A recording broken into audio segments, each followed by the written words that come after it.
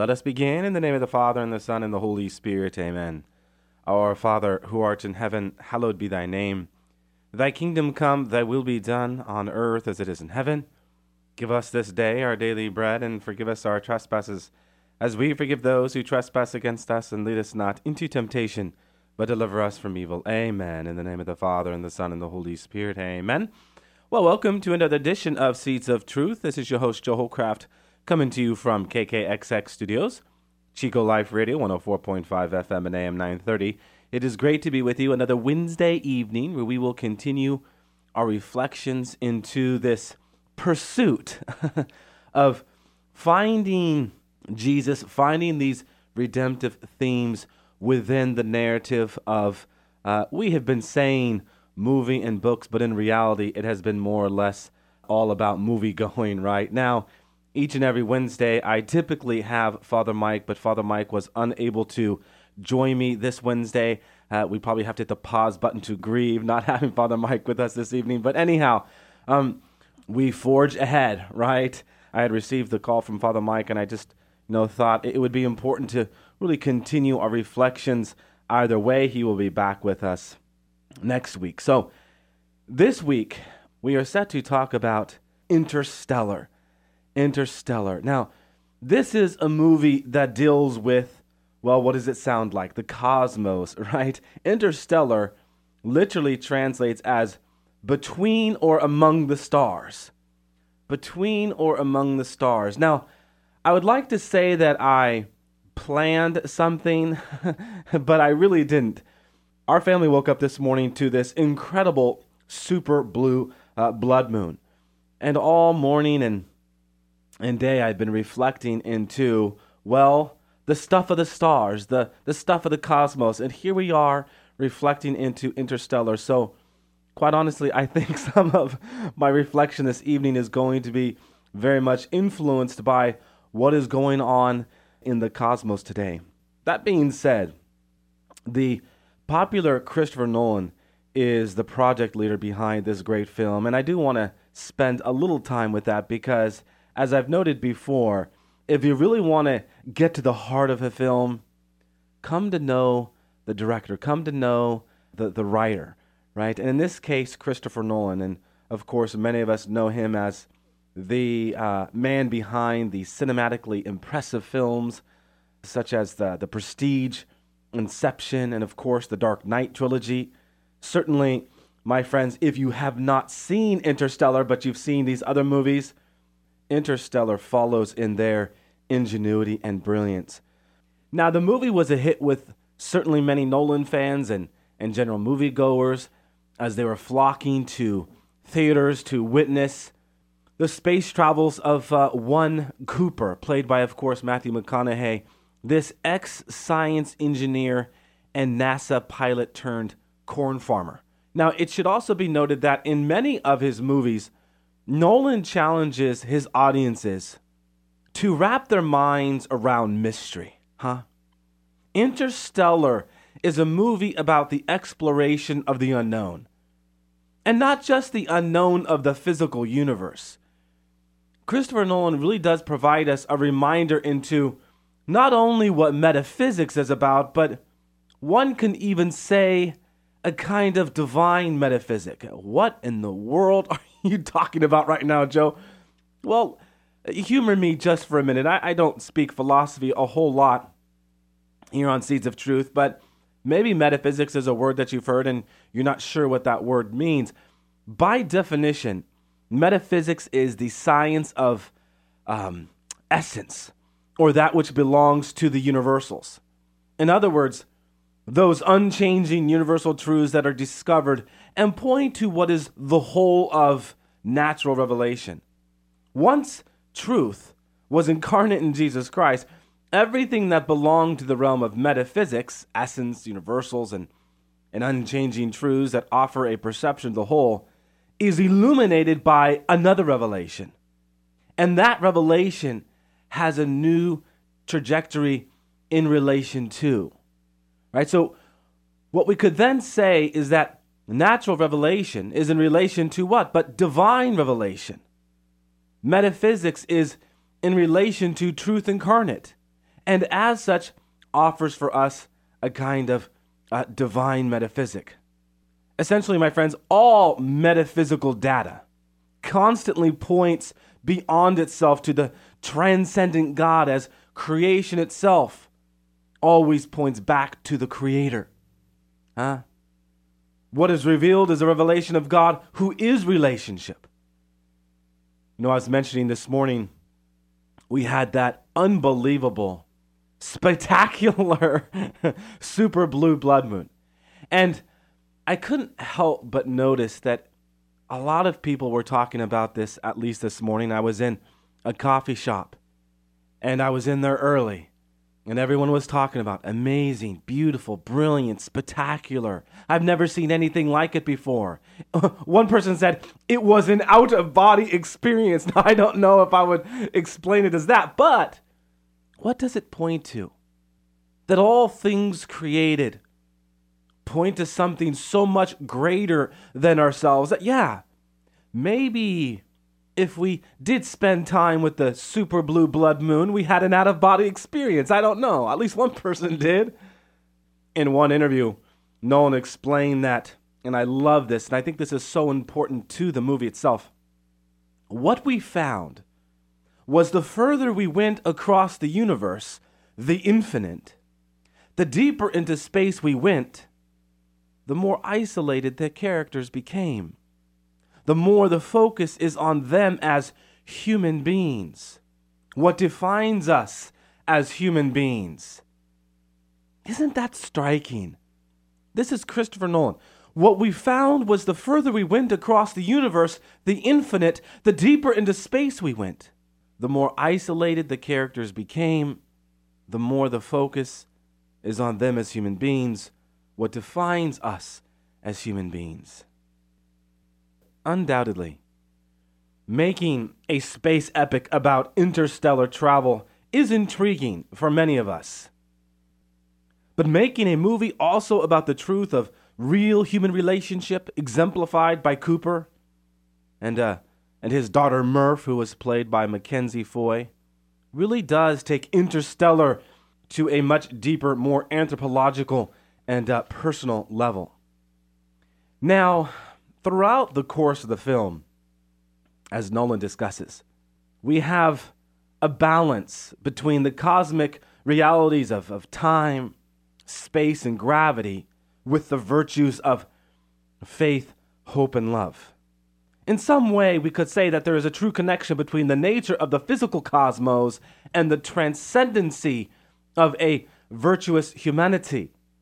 What Nolan understands is that through the balance of these realities is the ever-abiding transcendence of the infinite within the finite. Human beings, especially included, right? My dear friends, there is much more to humanity than just flesh and bone. Anthropology is not just about flesh and bone.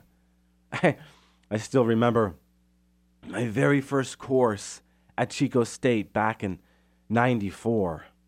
It was a course in anthropology, just a general introductory into anthropology. Not one mention of the soul. It was all about the history of man, Cro-Magnon, Neanderthal, so on and so forth.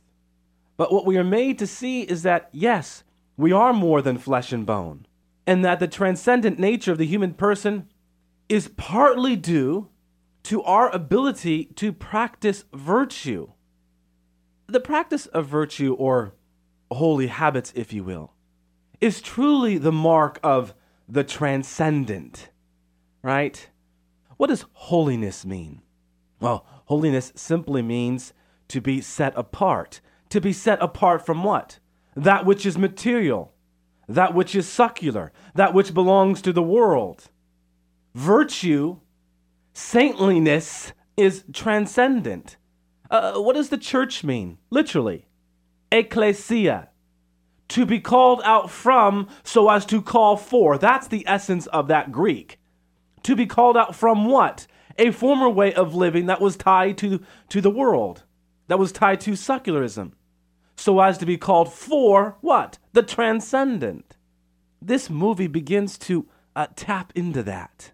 So throughout the movie, the virtues are exercised, and in a very astute observation made by one blogger by the name of David Stavers, we find the virtue of faith repeatedly noted in the anonymous they, whom the NASA scientists believe created humanity.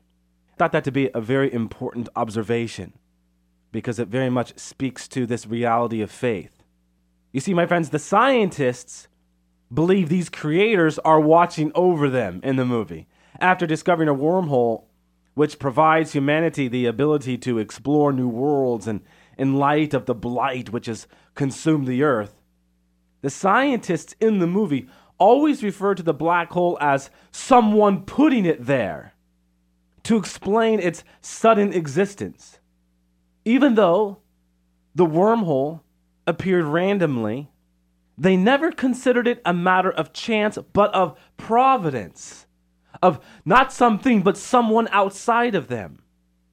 In a manner of speaking, we could say that these scientists have a certain amount of faith in order to give themselves over to the being that provided the wormhole. Striking. How about that virtue of hope? The virtue of hope in this movie is certainly represented in many characters, but especially in the enduring spirit of Matthew McConaughey's character Cooper.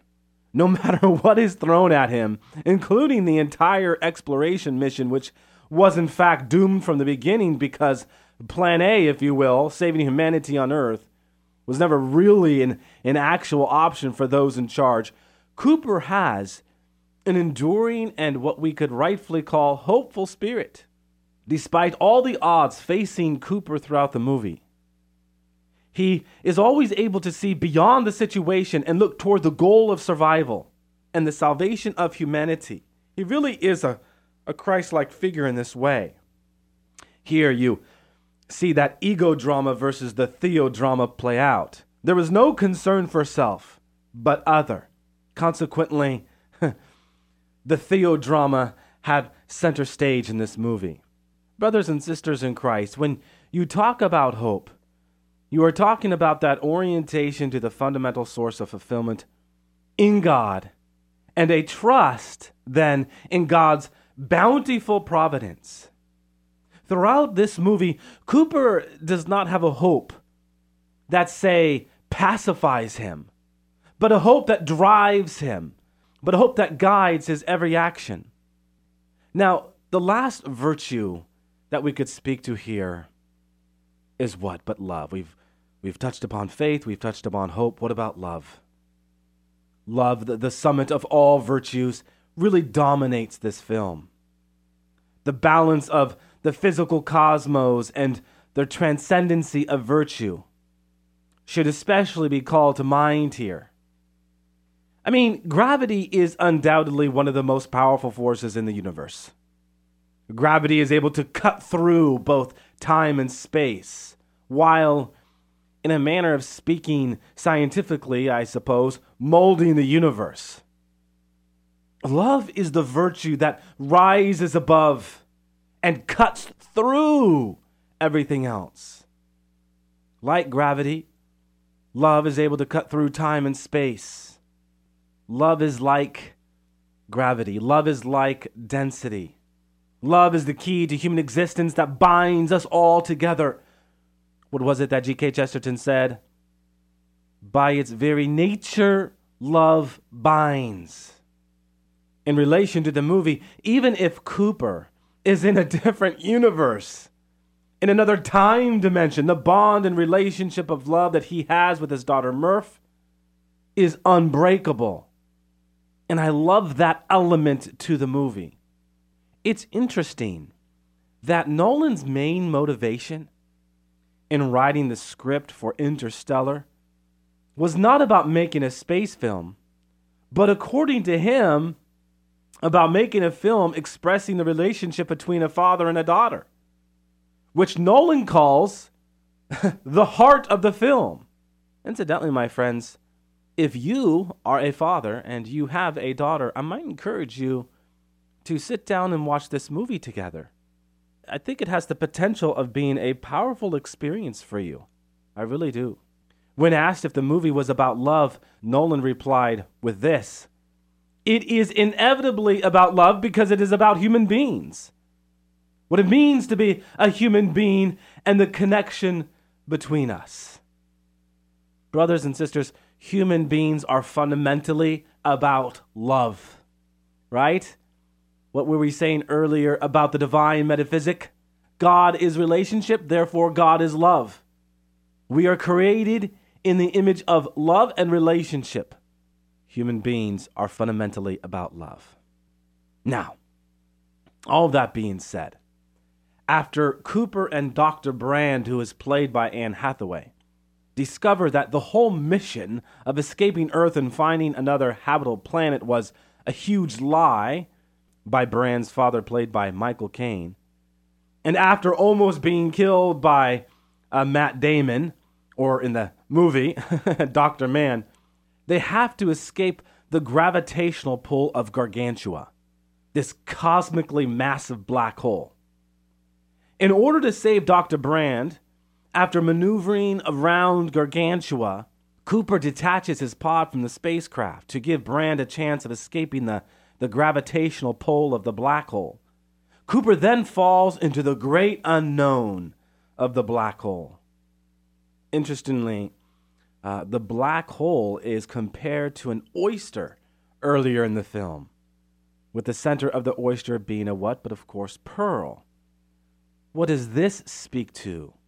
Well, certainly it is an analogy that alludes to the truth at the heart of mystery. Cooper, literally in the movie, dives headfirst into the truth at the heart of the mystery, which is certainly about the aforementioned relationship. Now, as Cooper falls into the black hole, he doesn't die, but he falls into another dimension, this kind of fifth dimensional reality. As Christians, we believe that death is not the end of life, right? But is really a passing into another dimension of existence. Many commentators were speaking to this post-movie, and I thought it to be a very important observation. Because when Cooper figures out where he is with the help of a robot by the name of TARS, he finds that he is surrounded by an endless maze of bookshelves. It so happens that this fifth dimension of reality into which he has fallen is somehow linked to the bookshelf in his daughter's room back on Earth. He is just on the other side of the books. And here we should note, earlier on in the movie, Murph makes some comments about feeling the presence of a ghost near her bookshelf. Before Cooper left for his mission, as he was talking to Murph in her room, a book even strangely fell off the shelf without anyone touching it. So here we have Cooper trying to reach through the fifth dimensional wall of the bookshelves. Each wall of shelves kind of representing a different point in time. And he's doing so to what? But try to communicate with his daughter. Then there is a moment of epiphany. Cooper realizes that he was his daughter's ghost. He realizes that the they was actually humanity itself connected through another dimension. He says, they have access to infinite time and space, but they are not bound by anything. They can find a specific place in time and communicate. So as he says this, simultaneously, he realizes that communicating with Murph in her specific time and space is actualized through what? But this gift of love. He realizes that he is the bridge with this three-dimensional world. Remembering that conversation of virtue, Cooper figures out that love is the key to bridging the infinite with the finite. What does that sound like? Right? Again, we see Cooper playing this kind of Christ-like figure. You know, my friends, human beings live physically on earth. But after passing into another dimension, death, humans exist how? But supernaturally. Yet, alongside humanity's physical existence. This scene with the bookshelves very much shows an understanding of the communion of saints and the transcendent, the supernatural reality of the church as the mystical body of Christ. It is not just something that exists here on earth, but also in heaven. The connection of Cooper and Murph ought to remind us that the supernatural body of Christ, the communion of saints, is not to be seen as totally separate from earthly existence, but as existing alongside of it, right? In other words, heaven is not somewhere else, but it is here.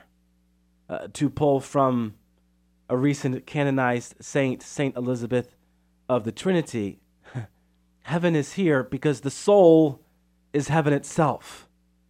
Heaven is already on earth. The infinite coexists with and in the finite.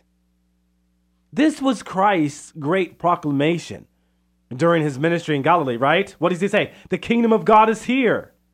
It is the here and now. The saints in heaven are able to communicate with us in the here and now through prayer. We are not cut off from the communion of saints, even though they are dead, because all of humanity is united in the body of Christ through love, which transcends the physical reality of the cosmos. All created things, including the cosmos itself, points back to God. This is the divine metaphysic. Brothers and sisters, Interstellar shows that there are deeper mysteries and deeper truths in our universe that we have still yet to explore. One of them being what? But the mystery of the human person, as persons themselves are oriented to the infinite and to love. Because God is love, therefore love itself is infinite. Right? What separates love from every other virtue? Well, it constitutes the very life of heaven. We won't need faith anymore in heaven. We won't need hope anymore in heaven. But we will always be abiding in love. Brothers and sisters, by looking up to the stars, we can enter into those deeper realities and ask the big questions in life, huh? Who am I? What is my purpose? How am I connected to other human beings and even God? You know, this morning when I was sitting in the coffee shop and I was listening to these different folks walk in, I have to say, I felt a certain connectedness with them. And I think anyone who watched the super blue blood moon felt that connection. Because by virtue of being created in the image and likeness of God, we are connected. You know, Christopher Nolan certainly dove headfirst into these questions. And we are to remember the words of Cooper. Perhaps we've just forgotten that we are still pioneers, that we've barely begun, and that our greatest accomplishments cannot be behind us, but our destiny lies above us.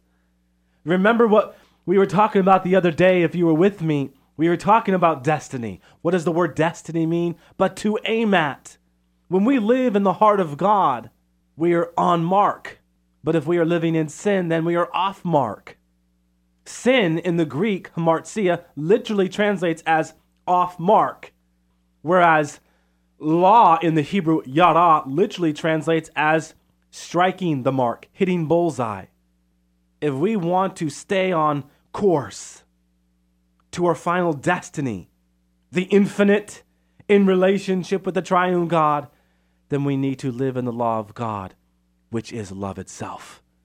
Amen?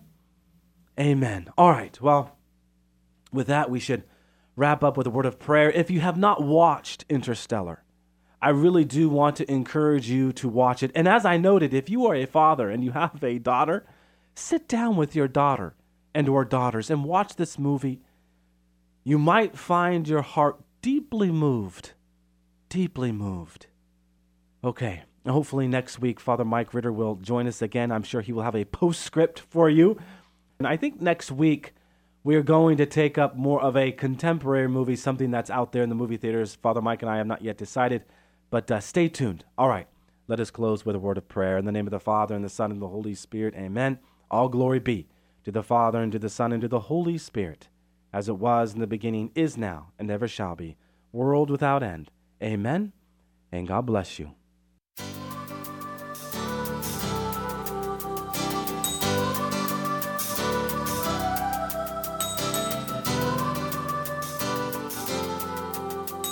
Thanks for listening to Seeds of Truth, heard every evening, Monday through Friday at 5:30 here on KKXX. If you'd like to hear this program or find out how you can help support Seeds of Truth, the website is joehollcraft.org.